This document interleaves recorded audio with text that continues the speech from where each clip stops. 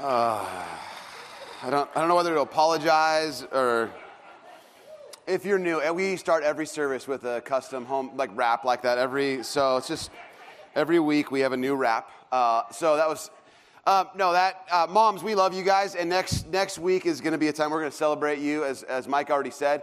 And honestly, we try to go huge. We're going to go big, and we'd love to have you. If you know some moms in your neighborhood that are maybe not going to get the celebration they deserve, bring them. We're going to honor them. It's going to be really fun.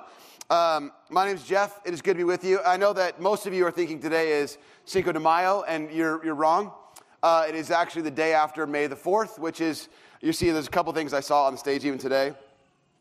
It is the annual day of Nerd Fest. May the 4th be with you. As we tend to know, some of you know that already. Some of you are on, you celebrated in some way. You had some sort of Star Wars paraphernalia, you wore. But it is the day after May the 4th, and so May the 4th be with you. It's hard for me to say, but there you go. Good to be with you guys. We are in a series called Christian, and it has been a very, very cool series. I've been talking to a lot of you guys. Just some feedback we've been getting from people is this series has been great because what we're looking at is there's a lot of things people like about Jesus. In fact, Jesus is a pretty intriguing person in the Bible and in all of history. But more often than not, people who are investigating Jesus are confused by the people who are supposed to belong to him. Christians tend to get in the way of people understanding Jesus. And so we want to kind of unveil a little bit, kind of peel back a little bit. Some of us have accumulated a lot of misconceptions as we grew up about what Christians are all about, and even missed the picture about Jesus. In fact, we've been saying a lot that over the past couple of weeks, this is the 5th week of the series, we've been saying over the past couple of weeks that a Christian really describes what someone believes. And the term that describes the people who follow Jesus, because Christian was never used by Jesus, he never described his followers as Christians, that the term Christian was imposed upon the people who belong to Jesus. It's only used 3 times in the Bible. But the term that Jesus used for people who would follow him, he invited people to follow him and become his disciples. And while a Christian it describes what someone believes, discipleship describes how someone actually is, what they do. And it's been a very, very cool series as we've kind of learning about this stuff, that it isn't merely just a set of sort of propositions we're about. We're about following Jesus, and that's why Jesus' followers, in addition to being called disciples, called themselves the followers of the way, belonging to a peculiar way about Jesus. So, been a very, very cool series, and if you're new, this is a great time to be here, or if you're kind of coming back to church, I met a bunch of you guys who are like, we haven't been in church in ages, and we're coming back, and this has been a great series in all those places. So it's been great to kind of come in, kind of refocus. What are we all about? We talk about being a Christian. What does that even mean? So let's do this. Why don't we pray together, and then we'll get into today's message. Father, we're grateful this is a place that we can laugh a little bit, that we can relax, that we can be ourselves. Jesus, we're thankful that you call people like John and Deanna to greater things that we get to somehow be a part of, that their story is really an extension of our own. God, we're grateful that you hear us, that for some of us as we come in here, there's a lot of us, we drag a lot of baggage into the weekend. It has been a very tough week for us, and that we need you to hear us, and we're not sure perhaps maybe because the week's been so hard if you're even there. So God, we pray that you would reveal yourself today, powerfully and personally. For others of us, guys, we've kind of walked through our week. We've had a sense of things being really great. And often, God, it's those times when things are really great that we tend to lose our grip on the deeper truths about who you are. And so, Father, I pray that you would help us to gain a greater passion, that you would challenge us and encourage us and provoke us to more depth and to more intimacy with you. Father, as we get ready, already thinking about the week to come, we just honor this moment with a sort of a stillness and a silence that you might speak to us as become our custom. So, Father, would you speak to us in the quiet and the still, that we might hear your voice, that you might quiet our hearts.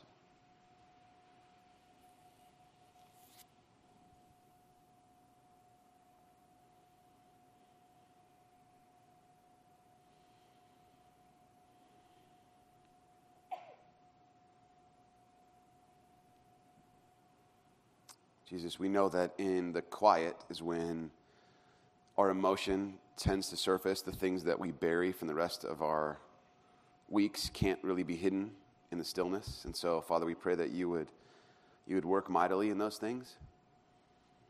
And that, God, we would hear your voice speak clearly as we hear from your word and as we respond together in prayer and in singing. And so, Father, it's in your name that we pray. Amen. If you want to follow along in your bulletin, you got a little outline. If you want to follow along in your own Bible or on the screen, that's great as well. Maybe you picked one up as you came in. But we're going to be in Matthew chapter 15 for a lot of today, and then also in Romans 13. But you can just, if you want to turn in your Bible, great. If you don't, just follow along on the screen. But that's where we're going to be. My in-laws are from Texas. And did someone just whoop? Yeah. In every time, whenever you say Texas, there's someone who will do a whoop. Whoop, you, ow, you, ow. It's always, that was a whoop. And it's early, it's 9 o'clock service, so she just did one of these, whoop, hook 'em horns. That's all she did right there. This isn't like a Satan thing. A lot of you guys think that's what it is. This is hook 'em horns, right? Yeah, there you go. Now, my in-laws are from San Antonio. They've grown, and their whole lives have been spent, with the exception of a little chunk where they spent in Southern California. But they spent most of their lives in Oklahoma and Texas. And my father-in-law, because he spent a little time here, is where it's how my wife and I met. We were both in college at the time. But I meet my wife here, and my father-in-law begins to find out he's kind of learning about surf culture. And so he's kind of learning about those kind of things because, I surf and I'm talking to him about stuff. And my buddy and I, we're at his house all the time talking about surfing. And now every year at Christmas, what he wants from us is always a T-shirt from like a local surf shop around here. Something that's like not just like a surf brand, but he wants like a local surf shop so he can wear it around San Antonio. And people will think, well, that guy, he might surf. Because in San Antonio, like 1 out of every 12,000 people might have even heard of surfing, So he's there in San Antonio, and he's in the grocery store. And he's wearing some shirt, some local, surf shop shirt that we bought him who knows when. And this is my father-in-law living his dream right here. Because here's what happens. And by the way, in Texas, and you know this, hook 'em horns person over there, you know this, that people in Texas, they're not in the same kind of hurry you are. Like you don't even know. You think you're like everything's going, like the pace at which everything moves is so slow. And they think that they're like this huge metropolitan area where life is happening and it's just going crazy. No. Because here's how you know. You go to the grocery store and this is how it works. The clerk goes like this. How you doing? Boop. How's your wife? Everybody doing all right? Boop. Like, yeah. Boop. Now this is delicious. Have you guys also, beep? Like, that's the pace. And that's speedy. For us, it's like, don't talk to me. Go, go, go, go, go. Right? Now, so this guy, in particular, the checker at what they call the H-E-B. This is the nodding of the H-E-B. Okay, this is the grocery store there. It's like Vons or Ralph's. Only all the aisles are wide. It's amazing. All the aisles are wider. The food's taller. It's just like, land must be cheap here. And it is. Okay, so the guy's doing this. He's checking the groceries. Beep, beep, as everything's coming in. And he looks up at my father-in-law and goes, hey, man, you surf? And my father-in-law brilliantly answers this question. Now, my father-in-law has never surfed in his life, but he knows enough to carry on a conversation in which he never actually has to answer the question yes or no, but enables this other guy, this younger guy, to like have this belief about him. So he goes, hey, man, you surf? Well, yeah, I lived there. He says, well, I used to live in Southern California for a long time, and so that's, oh, man. Now, people in Texas say this a lot. Man, that's awesome. Everybody, that's just like a phrase. It's all the time. Man, that's awesome. So, oh, man, you surf? Well, I lived in Southern California for a long time, and, so, wow, man, that's awesome. Now, where'd you like to surf, man? Now, he knows enough from talking to me, like, where some places to surf are. So he's like, well, and he even knows, he's like, well, it depends on the swell direction, some of the west-facing beaches, or he names all these, it's like, he knows enough to answer these questions. And then the guy's like, man, I'd sure like to surf. And then my father-in-law, again, knows enough. This guy still has he's not yet directly answered the question, my father-in-law. He's just sort of kept it going. And he goes, the checker guy goes, well, I'd really like to surf, Chris. Well, I'd really like to surf sometime, man. And he goes, well, my father-in-law goes, well, you probably want to start with a longboard and kind of learn it. I mean, he knows every answer.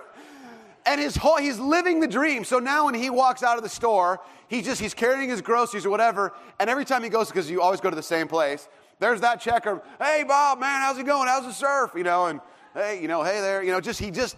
My father-in-law gets to live the dream. This guy gets to live the dream. And he never once directly answered the question about whether or not he actually surfs.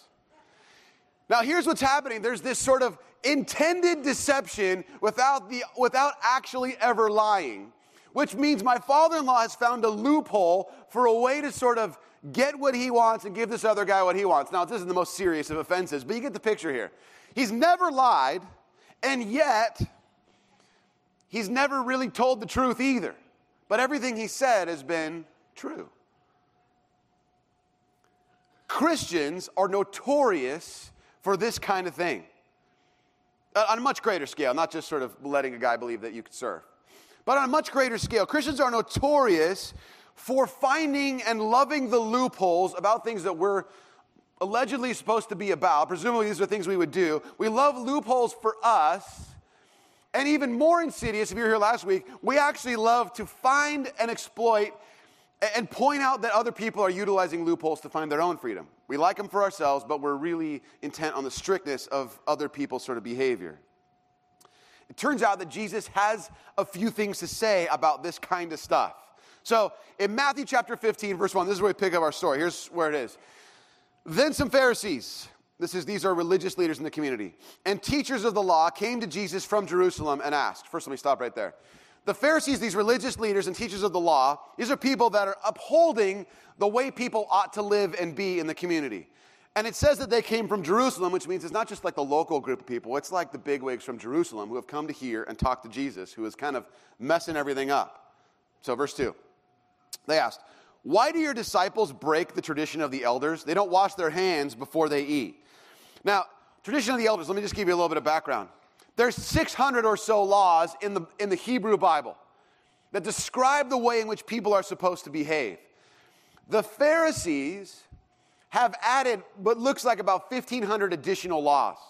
And the reason why they added those laws, first of all, is this. When they looked at the state of the people of Israel, what they looked at was they said, man, the reason why we're in such dire straits, why the Romans are here and they're telling us what to do, it's because we as a people have been disobedient. So what we have to do is elevate the level of righteousness for our people, and then God will clearly swoop in with his, angels with swords, and he'll just stab Romans. It'll be awesome. It'll be this glorious thing. So all the Pharisees say, what we have to do is elevate the level of righteousness, and not only just this, so we'll take even things that belong to the priests for their particular role in the temple, and we'll apply that to everybody. Everybody now has a new role of purity and righteousness. So this is kind of their intent. Now, the tradition of the elders is all of the sort of commentary, the oral tradition at which people look, the teachers would look at the law and they'd go, man, there's other ways we should apply this stuff. We should actually add some more things. When this means this, they started beginning to develop a whole set of ways in which you could apply these things. And it was passed down as oral tradition until the 2nd century where it finally got written down. And that tradition was called the halakha, which means the way of walking. So here's the way in which people are supposed to walk. The way in which their faith will be lived out is in this tradition. And Jesus is challenged here, only he's challenged indirectly, because the Pharisees come to him and say, why do your disciples ignore or break the tradition of the elders? Now, they're indirectly asking Jesus because disciples are known to always follow in the same path as their teacher, as the master. So what is being asked of Jesus about his disciples is actually being asked of him. And so he's implicated in this disobedience, that he's no longer following the tradition of the elders, which the Pharisees held everybody to follow. And they're targeting, why don't you wash your hands before they eat? Like, this is the kind of ceremonial washing that was supposed to be applied to priests only. And they're saying, why don't your disciples do this? Verse 3. Jesus replied, why do you break the command of God for the sake of your tradition? We back up. Remember, now here's what's happening. Jesus gets asked a pointed question about his disobedience of this oral tradition. And then Jesus responds with a pointed question. Why do you break the command of God for the sake of your tradition? And now if you have an outline, if you're following on an outline, you brought a pen or in your own Bible, or if you have a way to highlight one word, I would just highlight the word your. Jesus is known in other parts of his own ministry where he's actually adhering to the oral tradition. What's being illustrated here is that there's some level of which these people have elevated their own particular interpretation of tradition over the application of law. He answers a pointed question with a pointed question. Verse 4. For God said, honor your father and mother, and anyone who curses their father or mother is to be put to death. But you say, by the way, the word curses is also translated the word insult, so it's even a little less severe. Anyone who insults their father and mother is to be put to death. But you say that if anyone declares that what might have been used to help their father and mother is devoted to God, they're not to honor their father or mother with it. Thus, you nullify the word of God for the sake of your tradition. Let me just really simplify this. The honoring of the father and mother, this is in like the top 10, the big 10 of the Old Testament. This is like the 10 Commandments saying, honor mom and dad. And the implications for that change as we get older with the relationship to our parents. Particularly unique about honoring our mother and father is when they're at the end of their life. Now, what's being said here is this. The Pharisees have found a way to justify not taking care of their parents as they get older. And here's how. The oral tradition says, if you set aside some stuff, material, whatever, money, all that kind of stuff, you set that aside and you dedicate it to God in some way or another, that means it cannot be used then for any other purpose. And they say, we've set aside some money. We've set aside some ways to take care of our families. So when they're in need, we set aside, it's supposed to be for our parents, but now we've set it aside for God. And when our families are in need, we can't then serve them. But Jesus is saying, no, really what you've done, you set this money aside, it's not for God. It's so you don't have to take care of people that are supposed to care about. This is really about greed. You found a way by adding some laws or elevating some oral tradition to not have to take care of people. You found a loophole. You found a way to get out of something that you didn't really want to do. In fact, there's this sort of sense of the tradition sort of overriding because of the way you've always done it, overriding what God had commanded. In fact, you could say that the simpler, the easier commands have supplanted the more difficult ones. And you found a loophole for greed. Sort of like this. Maybe you can relate to this sort of idea at some level. Maybe you've been on either side of this conversation at some point in your life, or maybe you will be. Just imagine a conversation with a teenage kid and a mom. Mom, can I go to that party this Friday night? Are parents going to be there? Yes, most definitely. Now, fast forward through the party scenario and the intricate web of mom networks that sort of works to figure out and decipher the fact that kids are lying, and through their whatever magical power they have to sort of unify their stories, and they get together and all the network of moms comes together and says there were no parents at this party, and now the confrontation begins. Son, turns out there were no parents at that party. That's not what you asked me, Mom. You asked me if parents were going to be there. You didn't ask me when they were going to be there. Eventually, they're going to come home. And you see what happens, Mom, is you would have wanted me, what you're asking me to say is, are parents going to be there? You want me to lie and tell you that they're not going to be there because they were going to come home? You think I'd hang out with kids whose parents abandoned them? I would never do that. I would only hang out with parents and families who are together because that's all. I know you've taught me well, and you would want me to do that. You know what happens when people do this kind of deception is they die. I don't want anybody to die. But I'm sorry, I'm not sure I follow what happened here. But somehow people are dying because you went to a party. I'm not clear. But you get this sense. Mom, you asked me a question. Are parents going to be there? Of course they're going to be there eventually, Mom. Therefore, I'm not actually breaking the rules. Right? Now, all of a sudden you have this conversation where Mom is like, oh, that's great. It's good. I like this argument. You're grounded. Get out. This is kind of the way that sort of ends up. It never works out well for the kid. But what the kid's looking for here is a loophole. A way to say, I didn't break the rules, or I broke the rules without actually having to break a technicality. I found a technicality and a way to get away with something. This is what's happening here. Jesus says, Matthew 15, verse 7, you hypocrites. Isaiah, meaning the prophet, was right when he prophesied about you. Let me stop right there. So many of you who are investigating what it's like to belong or to follow Jesus, to belong to Jesus, or whatever that might look like, so many of you have gone, I would really consider Jesus, but the people who belong to him, these people are hypocrites. I watch what they say. I've heard a little bit about Jesus, and yet their lives look totally different. And you are longing for someone to say, hypocrites, you're longing to be able to say it. Some of you. So here's what I'm going to do, just so we're all on the same page. We're going to get a chance to just release this. Some of us have our own frustration about all the other people, not us, but about all the other people, because we're good. But everybody else, they're kind of questionable. So here's what we're going to do. Right now, I'm going to give you a chance to yell that word. Okay? In this room, you're going to get a chance to be able to say it. And it is for everyone. It's a release of just, this is how I have felt at one point in my life. Some of you are like, I'm so glad I get to do this. This is a great choice. So on the count of 3, we're just going to yell the word, and then we'll let it go. Okay? Here we go. The word is hypocrites, because some of you are like, what word are we supposed to yell? Okay, it's 9 o'clock. Stay with me. Okay, on the count of 3. 1, 2, 3. Hypocrites. Some of you got a little too eager there. Some of you excited about that a little too much. That's all right. I get it. Now, here's the thing. Jesus is talking to these religious people who are supposed to uphold righteousness, and he says about them, you're play actors, you're members of the Greek tragedy, you're on the stage, you're wearing a mask, and you're hypocrites. You are faking people out. The external stuff that everybody sees, man, that's really not what's going on here. You have a heart that's totally corrupt. Hypocrites. So he says this, quoting Isaiah, this is chapter 29. It says this, these people honor me with their lips, but their hearts are far from me. They worship me in vain, and their teachings are merely human rules. This is like the ultimate insult to a Pharisee. Remember, the Pharisees are saying, look, we're all about righteousness.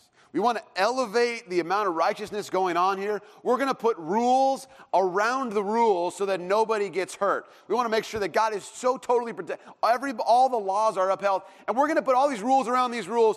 And this will be the way that we're going to operate. And then Jesus calls them the ultimate insult, which is, God speaking to his own people when they're in exile, saying, you guys talk about stuff. You honor me with your lips, but your hearts are so far from me. It's the ultimate insult Jesus has for these guys. Verse 10. Then Jesus called the crowd to him and said, listen and understand. What goes into someone's mouth does not defile them, but what comes out of their mouth is what defiles them. Here's what's being said. Remember, this conversation started about ritual purity. You shouldn't eat these things unless your hands are ceremonially clean, which isn't true. It's not in the Bible, only for the priests. Priests have a special cleanliness. But Jesus is saying, this whole conversation was about cleanliness. And what he now says is, after this conversation, so the Pharisees have a conversation with Jesus. Why do you disrespect the tradition of the elders? And Jesus says, why do you break the command of God by adding this other little tradition to kind of avoid taking responsibility? And then then he calls them hypocrites, and then the Pharisees are like, we have to go back to Jerusalem now. How do they walk out of the scene? So Jesus then has this conversation. He turns from the Pharisees and talks to the crowd, and he goes, you guys, the Pharisees have told you all about clean and unclean. Let me tell you what's really clean and unclean. What makes you clean or unclean isn't the food that goes into your mouth. It's actually what comes out of your mouth. The words which reveal your heart. Later on in the chapter, the parallel passage in Mark chapter 7, or maybe it's Mark chapter 8. He says this line, by this he made all food clean. Now, it doesn't mean that then immediately the disciples were like, oh, thank goodness. This is great. Let's have ham for dinner and bacon for breakfast. Yeah, this is the greatest news ever. That's not what they're thinking. Now, that could have been that could have been appropriate how they would celebrate, but that's actually not what's going on here. What he's actually trying to say is,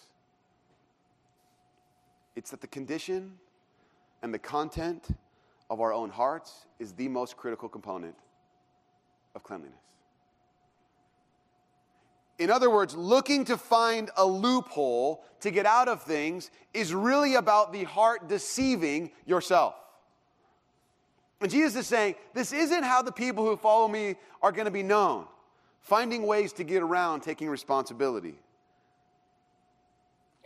I find myself in a similar trap often.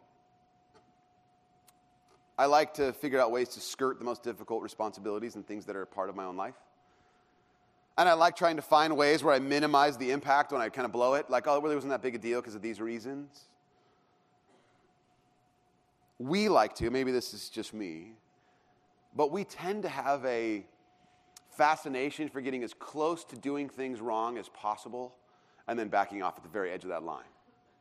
We try to there's a part of us that wants to see how much can we get away with until you're upset. God, I know this is over here is like, we know way over there is ultimate evil, but what's this? Is this a little bit more? As I get a little closer, when do you start going, hey, back off? Now, The other day, we got a little fire pit we put in our backyard, and it's like a little, we bought it at Target. It's like we put it there. It's not like we built a big, chimenea thing or whatever. But it's just a little fire pit, and we have some wood in there. We're having a marshmallow roast at our house, and I'm watching my kids who are 4 and 7 and 9, watching them learn how to roast marshmallows. And it's very funny to watch this because all of them believe now, and all of us already know like the rule of the marshmallow. Like to get a golden brown marshmallow, you have to be a person of extreme patience. Really, basically, it's like you try to wait there, and you're like, now you just hold it right above the flames, and the flames will tickle the bottom of the marshmallow, and you rotate it. You're like, forget it. This takes forever. So you just kind of eventually you're like, you got to try to speed up the process, and you find the little oven-shaped hole in the fire pit. You know what I'm talking about? And it's like this nice burn. It looks like it's a nice little warm place, and there's like a threshold when it goes from golden brown to meteor, just like, wow, and it's a meteor. The Olympic theme is, bum, bum, bum, bum, bum, whatever it is. Like, you have that moment, and you watch your kids going, Dad, can you make it like just a golden brown thing? And you're like, you got 30 minutes because it'll take that long. So you're watching this thing. Now, watching my kids do this. They're trying to figure out how to get it so it doesn't turn into a piece of just flaming charcoal on the end of a stick. And you watch them trying to do it, and they get a little closer and back off, get a little closer and back off, and eventually they leave it mostly because of patience. They leave it, and they're just long enough, and then bam, the whole thing and it falls off. Dad, what happened to it? My youngest will take the thing, and he does not yet realize the power of fire. So he's got it, and he's like, Dad, waving it around. We're like, whoa, hey buddy, trying to catch up to it. But there's a point at which this sort of idea of how close can I get tends to turn tragically sort of into this charcoal-y burnt thing. And you basically, when you're eating, for me anyways, when you're eating roasted marshmallows, you just have to be okay with a burnt, charcoal piece of goo, whatever. That's what you have to be okay with because it never really works out well. For us, people who tend to seek loopholes in our own lives, more often than not, we end up feeling the effects of being a little too close for too long. The Apostle Paul, writing in Romans 6, says this. He says, we are those who have died to sin. How can we live in it any longer? Now, the rest of this passage only is reiterating here. I just don't have enough room or time to put it into it. Verse 11, skip down. Count yourselves dead to sin, but alive to God in Christ Jesus. Therefore, do not let sin reign in your mortal body so that you obey its evil desires. Let me just do this. If you have your outline or, you're following along in the Bible, I would just circle the word reign. Just kind of highlight this idea of reign here because we're going to come back to it in a second. Verse 13. Do not offer any part of yourself to sin as an instrument of wickedness, but rather offer yourselves to God as those who have been brought from death to life, and offer every part of yourself to him as an instrument of righteousness. For sin shall no longer be your master, because you are not under the law, but under grace. Now let me stop there. What the Apostle Paul is saying here to the church in Rome, and he's saying is that there's a corruption within our own hearts that wants permission, that wants to be the exception, that wants to be allowed to do certain things. And what Christians have been known to do, not you guys, but the other ones, not in here, but maybe you've heard of this, but they tend to have a tendency to manage the outward expression that their life might look like everything's together, but inwardly there's this sort of hiddenness, a buried sort of secrecy within our own hearts. And most Christians, again, not us, will spend a lot of time and effort and energy trying to manage sin. That what we'll do, we'll just group us a little bit here, is we'll dwell on this sort of thing in our lives that we're going, I wonder if this is okay. I wonder if there's a loophole for this. We'll try and talk to some people. We'll do some research. We'll try to find a way to tame this thing that's within us. And if there's anything we could find in the Bible about sin, it never once talks about managing it. Turns out that sin isn't really something that can be managed. That thing that's sort of secretly devouring you that nobody else knows about, that stuff, that isn't something to be managed. It's something to be conquered and put to death. That's why Paul has this language here. That sin isn't something that we just sort of, if you guys could just put a few things around that and kind of contain that, that'd be great. What he says is this is something that ought to be conquered and put to death. So it should be dead within us. And this is what Jesus does. What he does isn't just ultimately give us a way that we're sort of going to heaven when we die. That's not the ultimate that's a wonderful component of this for sure. But that he actually takes and gives to us the power over sin and death, because he demonstrated power over sin and death in his own death and resurrection, which we celebrate at Easter. That those things in our life which are reigning within us, that we're trying to manage, can be conquered. This past week we had a meeting with our associate elders on Thursday up in the upper room, and it was catered by this really good Mexican restaurant. And so there was a lot of food left over. So there's like this huge, like a kitchen trash bag sized bag of chips, and then there's these like quart containers of guacamole left over. Like there's some that had been eaten, but most of it's sort of left. So it's in the office for the people that come in the office and all of us that are here, like just to kind of snack on during the day. Well, I realized there's these chips are awesome. The guacamole's just calling my name.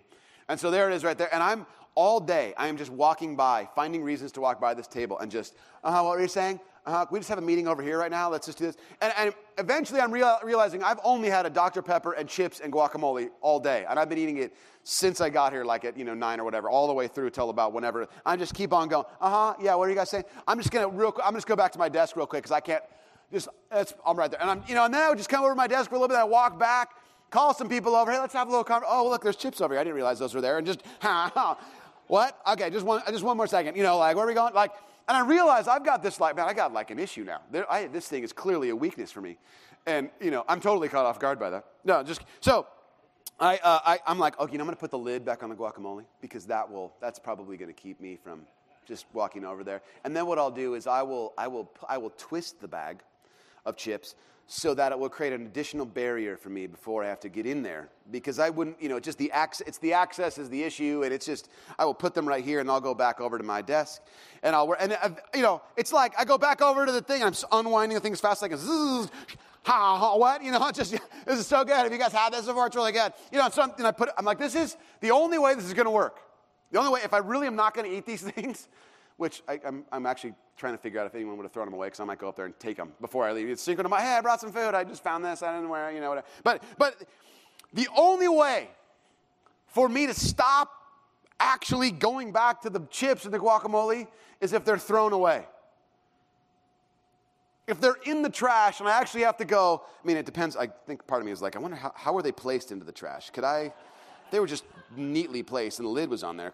There's part of me that's like, there's an issue here where I'm just trying to manage this appetite, this desire within me with simple little things that really aren't dealing with the core issue, what's going on. Paul says this stuff in our lives isn't something that we can sort of manage.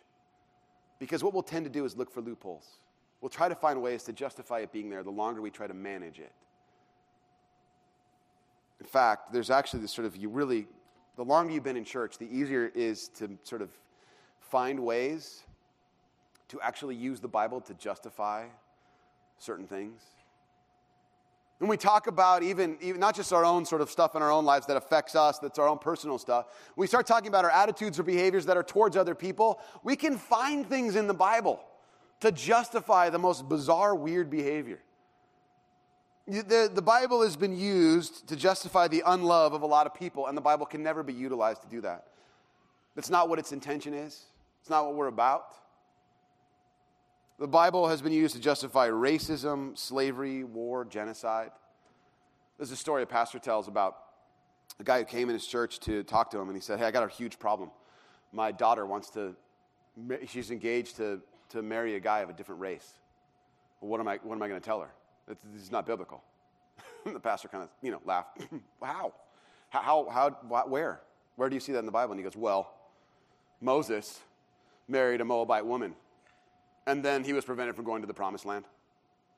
It's like Moses married. Then there's did you not remember? This is where we talk about the difference between correlation and causation. He marries a woman, and there's a lot of chapters of the people of Israel disobeying God and being angry, and Moses making some pretty poor decisions, and then there being the reason why he didn't go into the promised land. But this guy took an episode in which someone of a different race is married and says, this is the result, and made it say what he wanted to say to justify his own racism. You see, there's this really difficult thing for people which is that there's a part of us that loves loopholes, that loves to find things that enable us to have our own positions or beliefs or behaviors that may be contradictory to the bigger picture of what God wants to do. A couple chapters later, the Apostle Paul writes this, Romans 13, he says this. It's just bottom lining the whole notion of what it means to follow the law. He says this, let no debt remain outstanding, except the continuing debt to love one another. For whoever loves others has fulfilled the law. Let's stop right there. Christians are always looking to try to find a way to get out of this kind of debt. Haven't I met my quota? Isn't it enough? Do I really have to love those people? You know, I don't think I'm supposed to love that person anymore because of this. There's no real reason why I should have to do X, Y, Z with those people. It doesn't matter. I'm done. I don't have to deal with those people anymore. But the disciples say, I am ever increasing in an impounding debt of love. I never get to say, I've got enough love forever. Those people have been loved enough. I've been compassionate enough, or found a way to be loving enough to those people, or found a way. No one ever gets to say, I've just loved enough. Remember the basic premise of being a disciple? We talked about this last week. That everybody who is a disciple, one who follows Jesus, would be known by this one thing. Jesus talks to his disciples right before he's about to go to the cross, and he says, this is what we're about. We're going to be known by this, that we would love each other. This is the way in which we sort of capture what Jesus' heart is all about, that we would be a community of people who are genuinely loving each other and serving people who are not part of this community and loving them. There's never gets to be a time in which we say, we've got enough of that around here. In fact, I would tell you, by the way, just to sort of add some clarity to this message, just to say, go back, listen online to last week's message. But Jesus is saying, as Paul's reiterating, the thing we're about here is love, and we can never find a loophole to unlove someone else. Verse 9, he says this, the commandments, you shall not commit adultery, you shall not murder, you shall not steal, you shall not covet, and whatever other command there may be are summed up in this one command, love your neighbor as yourself. Love does no harm to a neighbor. Therefore, love is the fulfillment of the law. If you're not sure how to act or behave, the filter through which you ought to question everything is this a loving act? Is this a selfish act? Is this a loving act? This is the question we're asking. Paul says when you're looking at your own life, whatever it is that might be, whether it's secret or buried or there's a loophole, whatever, is this a loving thing? Is this the way we're going to go? What unifies all the commands isn't the precision, theology, the belief in a set of prepositions or propositions about faith. No. The unifying command of the unifying whole principle over all this stuff, love. Love. Like I said, this is kind of like part 2 of last week. Let me just give you a sense, too, for what this might look like for me. Because the question we're all wrestling with now is, what does it look like for me to abandon my own loopholes? The one I frequently go to, the one that I use to justify my own behavior, my own thoughts, actions, even the secret stuff that I don't tell anybody else, all that stuff that like only a few people know about, whatever that stuff. The way that I find a loophole, it isn't a biblical one. I don't try to find it in Scripture. But I justify my behavior in being tired. I'm so sorry. I'm just tired. I didn't mean to say that. I'm just tired. I didn't mean to do that either. I'm tired. Now, you have to think about this for a moment. I don't know if that's your thing. That's your loophole that you frequently run to. But I can make myself pretty tired to justify the way that I want to live as easily as I want. I can work really hard. I can run myself ragged and justify the way that I want to live. That's a loophole I find in my own life. That I say, it's okay. I give myself permission and exception to act a particular way because I'm tired. What is it for you? In your own life. And you go, I need a way to just give myself permission. It's with this. Even though I know it's destructive or damaging or unfruitful or selfish, what's the permission you give yourself?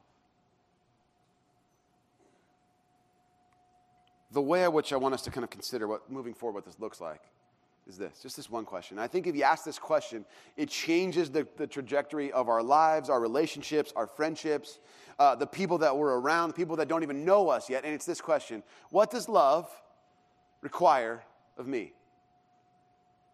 What does love require of me?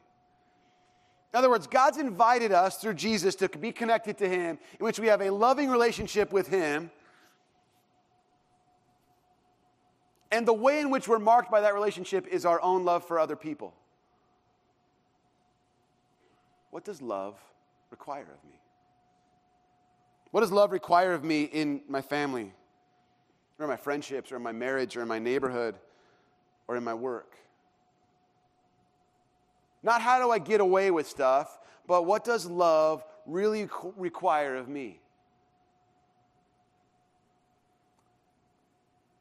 The life that you want isn't one in which you're looking for exceptions to allow things that could destroy you to be present, to be managed. The life that all of us want is one in which we live freely as loved people who are living in a loving community. That's what we're looking for. Not loopholes. Let's pray together. Would you close your eyes for just a moment as we pray? Consider this. Just ask you, just in the sort of quiet and stillness, what does love require of me? When you think about your own family, the people that you have the most connection to, what does love require of me? With your eyes closed, when you think about your own relationship with the people that you would call your friends, what does love require of me? When you consider the people that you work with, that you see every day, the people that you go to school with, what does love require of me? When you consider those people that you have wronged in your past, what does love require of me? When you think about those people who have wronged you, what does love require of me? And in your own heart, in the secret places where sin is managed, if you're serious about what it means to follow Jesus, knowing that he so deeply loves you that no matter what you were ever to do, nothing could ever separate you from his love, maybe now is the time to confess just to him. Father, I know this stuff is present in my life. I'm aware of it, and I want you to know that I know it's there. Maybe confession is what love requires of you. Father, we're a group of people who have a tendency at times to find loopholes and justifications for our own behavior. And we're people, Father, who need restoration and hope, and we need to kill some things that are reigning in our own life.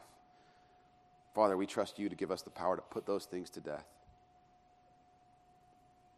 that we might be people who no longer seek loopholes, but who seek love. It is in your name, Jesus, that we pray. Amen.